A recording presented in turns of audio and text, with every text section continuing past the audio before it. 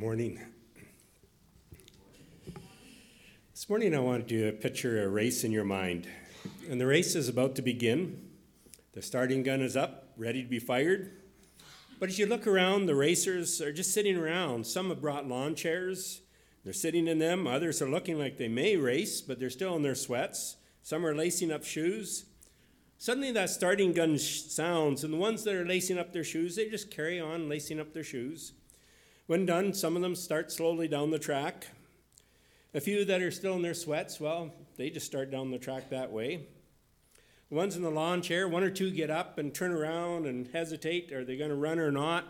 Others just stay in their chairs and they cheer those who are slowly jogging along.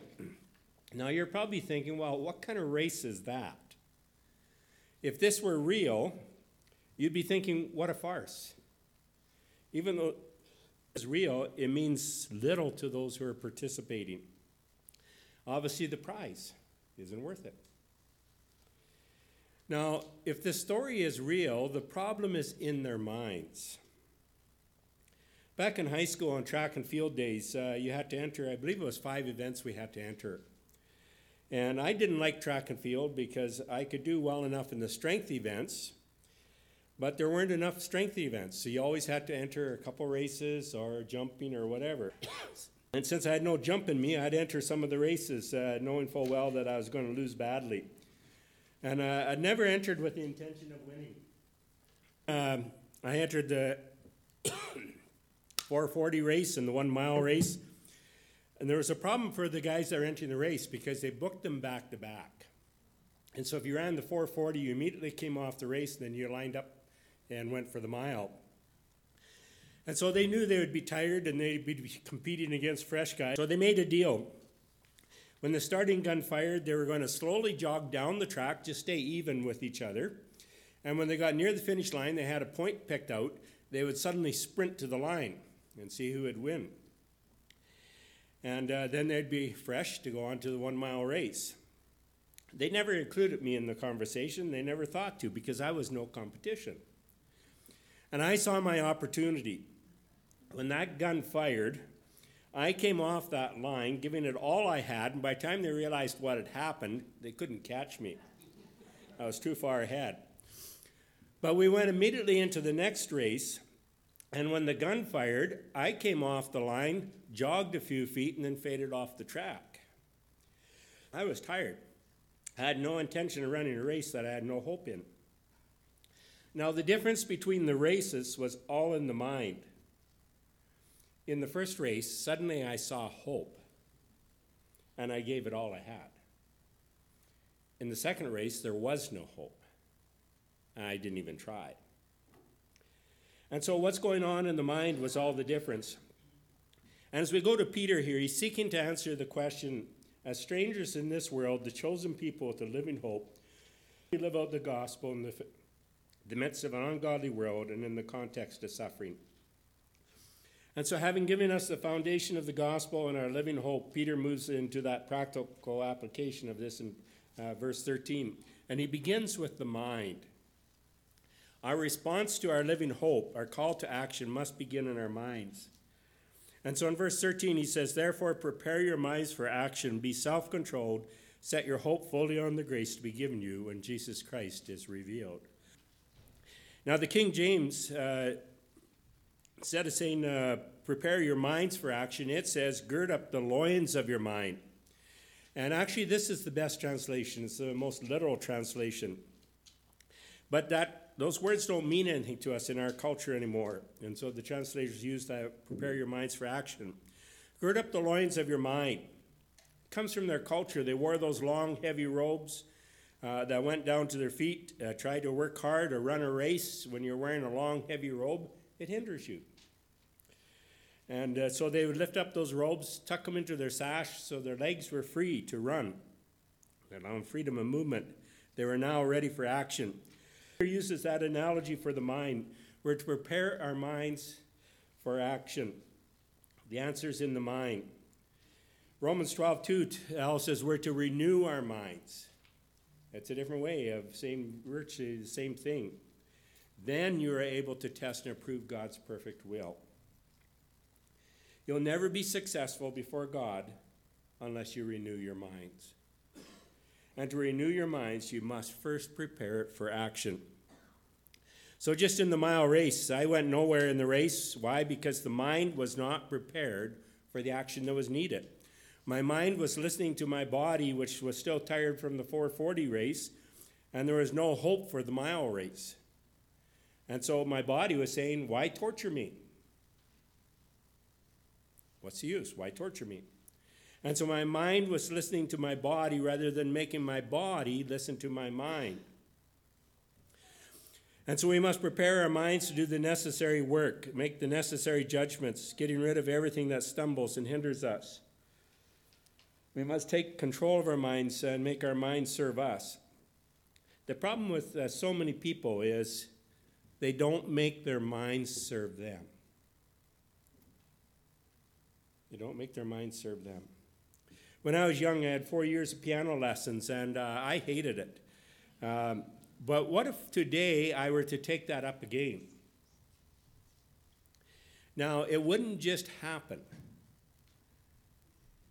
The only way I could do that is I'd have to take charge of my mind and prepare my mind for the action that would require, which would then result in me rearranging my life, making time for practice, and so on, and making that a habit. But before I could do that, I'd have to prepare my mind for it. And so you have to replace that inner conversation with one of your own choosing. And the conversation that runs in my mind when I think of piano as a child is boring. I don't want to do this. And so I would have to replace that. Take charge of my mind. You have to replace that inner conversation with one of your own choosing. If you don't replace the conversation that's happening in your mind, you'll never change. Most people, they're allowing other sources to control the conversation in their mind, especially from the media. And if you don't replace the conversation that the media is putting there in your mind, that's the conversation that will continue to run there for you. Now, it's the Word of God that prepares our minds for action, that helps us to replace that conversation. Joshua 1:6, saying to Joshua, "Shall not depart out of your mouth, but you shall meditate in it day and night, that you may observe to do according to all that is written in it. Then you'll be prosperous." And so he's doing the same principle. Joshua, you need to go to the Word of God, and that needs to determine the conversation that's happening in your mind. Not just a few minutes every day, but the Word of God needs to be determining the conversation that's happening in your mind continually throughout the whole day, every day. Then you'll find change. Psalm chapter 1, "Blessed is the man who does not walk in the counsel of the wicked, or stand in the way of sinners, or sit in the seat of mockers. But his delight is in the law of the Lord, and on his law he meditates day and night. He's like a tree planted by streams of water, which yields its fruit in its season, and whose leaf does not wither. Whatever he does prospers." Again, what we have is the psalmist is saying you have to choose the conversation that's in your mind. You can walk in the counsel of the wicked. You can stand in the way of sinners. You can sit in the seat of the mockers. And you can allow them to control the conversation of your mind. Or you can delight in the Word of God, meditate in it day and night, and allow it to determine the conversation of your mind. Then you'll be prosperous. And so our minds are to be prepared for action. And what being prepared for action means that you're going to change that conversation that's happening in your mind. And if you're not taking the necessary steps to do that, then don't expect anything to change in your life. There's that old saying that the definition of insanity is doing the same things over again but expecting different results. Now, if that's a good definition of insanity, we're all insane because we've all done that, haven't we? Keep doing the same things over, expecting different results. Your life is the result of your mind. If you do the same things over and over again, nothing will change. So many people will even say, God, change me. They might come for prayer and say, pray for me that God would change me. But what God is really saying is change your habits, prepare your mind for action, and life will change. You see, if you're praying for God to change you, but you don't want to change the conversation in your mind, God's not going to change you. Not without stepping in and maybe doing some spanking or whatever it requires for you to change your mind. There's the old joke of a man who prayed every day that God would let him win the lottery. And eventually he began to complain to God that God wasn't answering his prayer, and to which a voice from heaven replied, well, help me out a bit and buy a ticket. In a similar way, many people pray to God, change my life, but they aren't willing to buy the ticket, so to speak. They aren't willing to do the work of preparing their minds for action. Now you go to the Message paraphrase. I like the way Ed put it. It says, roll up your sleeves and put your mind into gear. That's what it's meaning here. Leaving your mind in neutral and expecting God to change you simply doesn't work. So 1 Peter tells us to prepare your mind for action. The second thing he tells us to do is be self-controlled. And when we think of self-control, we often think of our outer actions, but that's not what he's talking about here. He says, so think clearly and exercise self-control. Other translations use sober-minded, self-disciplined, sound mind. Now, sober-minded is the most literal translation of this. But again, it's not a phrase that's common in our language anymore. And if I use that word sober, to most people, they think of alcohol or drugs, and sober is not being under the influence of those things. In other contexts, we'll use the word sober as meaning serious or sad. You might say to a child, why are you so sober this morning? Or meaning, why are you so serious? Well, that's not what sober-minded means. Some people think of sober-minded as lacking the ability to laugh and have fun and so on, to be joyful. There's that old saying, so-and-so must have been baptized in vinegar or in pickle juice. And what they're referring to is that person is always serious. They just don't know how to have fun. But as Christians, we should be the most joyful of all people. Sober-minded means to take charge of your mind. It's actually to discipline your mind. Now, when we think of being self-controlled, when we think of our actions, that's the fruit of a disciplined mind. And so self-discipline begins in the mind. If you discipline your mind, it will result in a disciplined body. Your life will follow.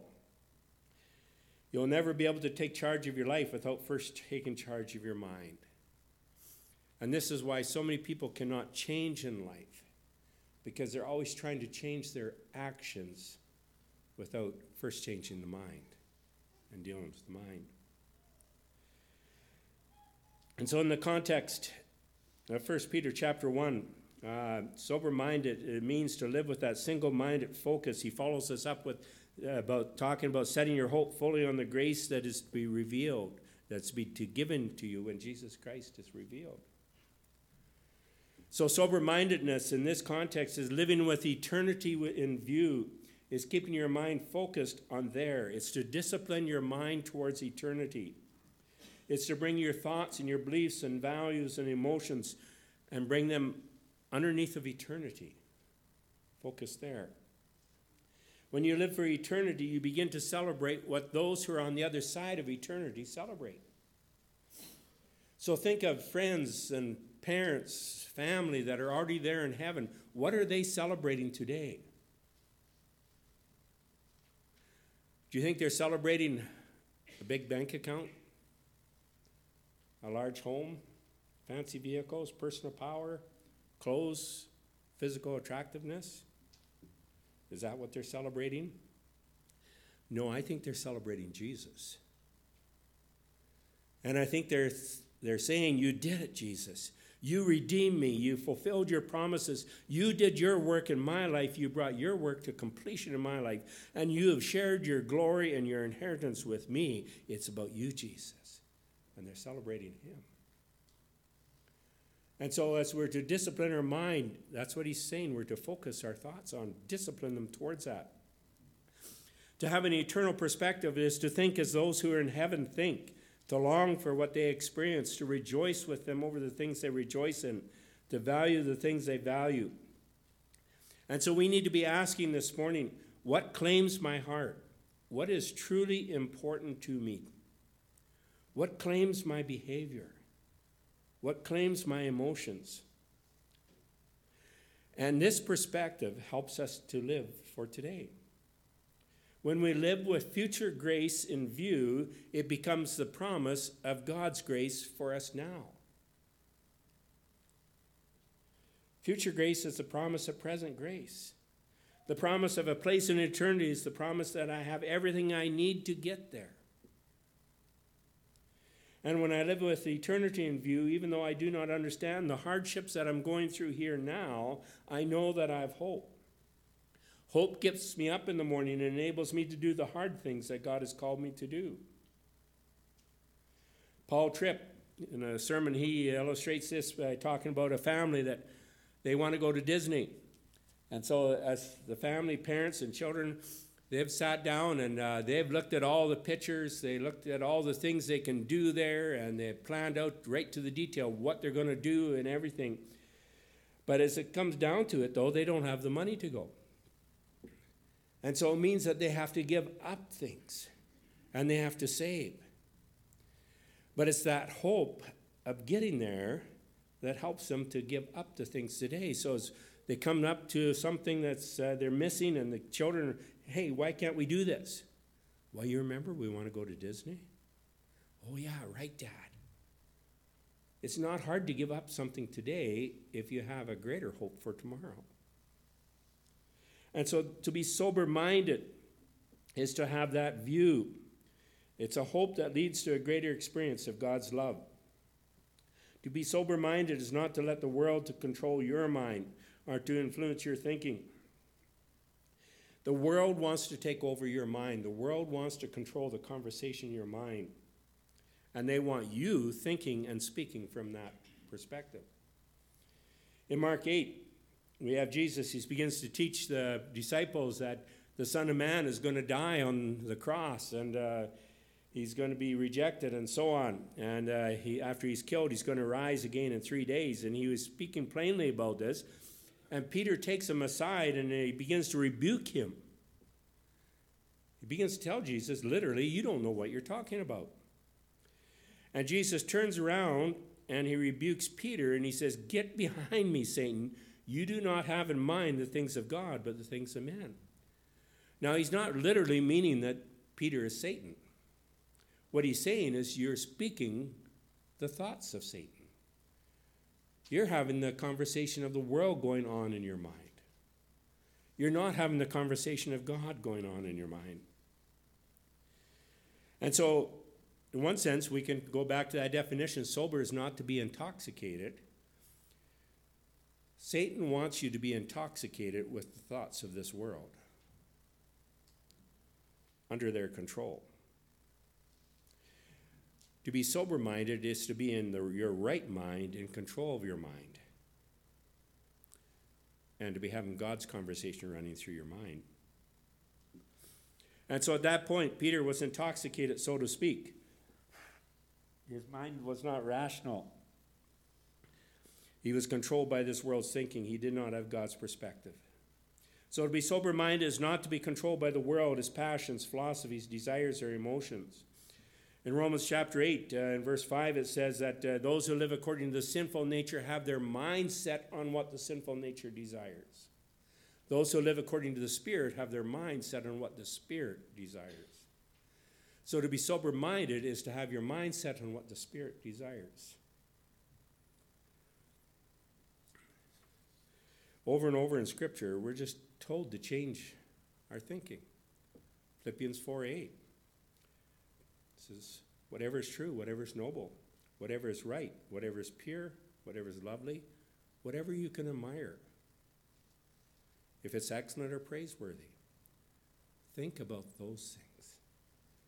What's he telling us? Control the conversation of your mind. Psalm 1, going back to that. His delight is in the law of the Lord, and on his law he meditates day and night. So first, Peter tells us to prepare our minds for action. Secondly, he tells us to be disciplined in our minds. The third thing he tells us to set our hope fully on the grace to be given you when Jesus Christ is revealed.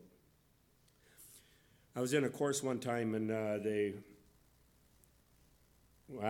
wasn't part of the course, but I was in the classroom when it was happening, and they were doing a driver thing, and they had all these pylons set up, and it was an obstacle driving course. And you had to be weaving in and out and not knocking pylons over and so on. But it's always stuck with me that the driver, the one that was teaching it, asked the class, okay, as you're going through the course, where do you keep your eyes? And the answer she wanted was, you don't keep your eyes on the pylons. You keep your eyes where you want to go. She said, if you're keeping your eyes on the pylons and trying to miss them, you're far more likely to hit them. But if you keep your eyes where you want to go, you're far less likely to knock over a pylon. And that's really what Peter is saying here. Jesus Christ is coming again. And we get caught up, we get trapped in trying to keep our eyes on the things of this world and all the things we want to avoid or the things that we want and so on. And he's saying, no, keep your eyes focused on where you want to go, where you want to be. Jesus is coming again. I'm going to receive grace. Keep my eyes on that. Where do I find meaning for life? Keep my eyes on that. Where do I find my identity? Keep your eyes on that. Where do I find my relief in the midst of suffering? Keep your eyes on that. What should be occupying my heart? Keep your eyes on that. In what am I going to invest my thoughts, my energy, my affections, and in my emotions? Keep your eyes on that. And you'll have far less trouble with the problems of this world. You know, it's difficult to keep our focus here in life, and we have to do this on purpose. We have to take charge of the mind and focus it. We have to prepare our minds to do this. We have to train our minds to think this way. Rather than being slaves of our mind, we need to make our minds serve us. If we don't take control of our minds will enslave us. Let's just go to a farming illustration. So if you go out and you seed that field and you put in that drill, you put in wild oats, what are you going to grow? Wild oats. And when you harvest it and you're disappointed you didn't have a nice wheat crop, whose fault is that? It's yours, because you reap what you sow. And the same in the mind. You reap what you sow in the mind. Your doing will never be right until your thinking is right. In Prairie Bible College, we have to do every year, you have to do some kind of physical activity. You could play a sport, you could lift weights, you could run. But everyone had to, at least one semester out of your time there, you had to run. I'm not sure why they had that, but that was one of the rules. And so the first semester I was there, I was going to run. And the coach there, he would push us hard. He would just, it didn't matter how good you were, how fast you were, he would just push you beyond what you could do. And I never enjoyed that semester of running. I was there because I had to be there. I didn't want to be there. But it was a couple years later, one of my friends asked me to run with him that year, and I don't know why he asked, because he was a tall guy with long legs who loved to run long distances, and I'm not a runner. But for some reason, I accepted his invitation. But this time it was my choice. I made the decision I was going to run with him. No matter how badly I did, no matter how much it hurt, I was going to run with him, and I was going to keep at it until one day I could keep pace with him. Now, it was painful to watch at first as he would lap me, but gradually I was able to slowly start to keep up to him, and it eventually got to the point where he was setting the pace, and I was just keeping pace right with him. But finally, close to the end of the year, one day I passed him. And from then on, I was setting the pace for the rest of the year. Now, what's the difference between the first year and that year? It's all in the mind. It was all in the mind. I had to control and discipline the mind before I could discipline the body. And we find that so hard. Someone has said about dieting, every time I get an urge to exercise, I sit down with a bag of chips and I wait until the urge passes. Someone else said, inside of me is a thin person just waiting to get out, but I can usually shut them up with 4 or 5 cupcakes. You know, we do find it hard to discipline ourselves, don't we? It's so hard to discipline the mind, but that's the difference between those who succeed and those who don't. In the 1969 movie Paint Your Wagon, Lee Marvin plays a drunk named Ben Rumstead.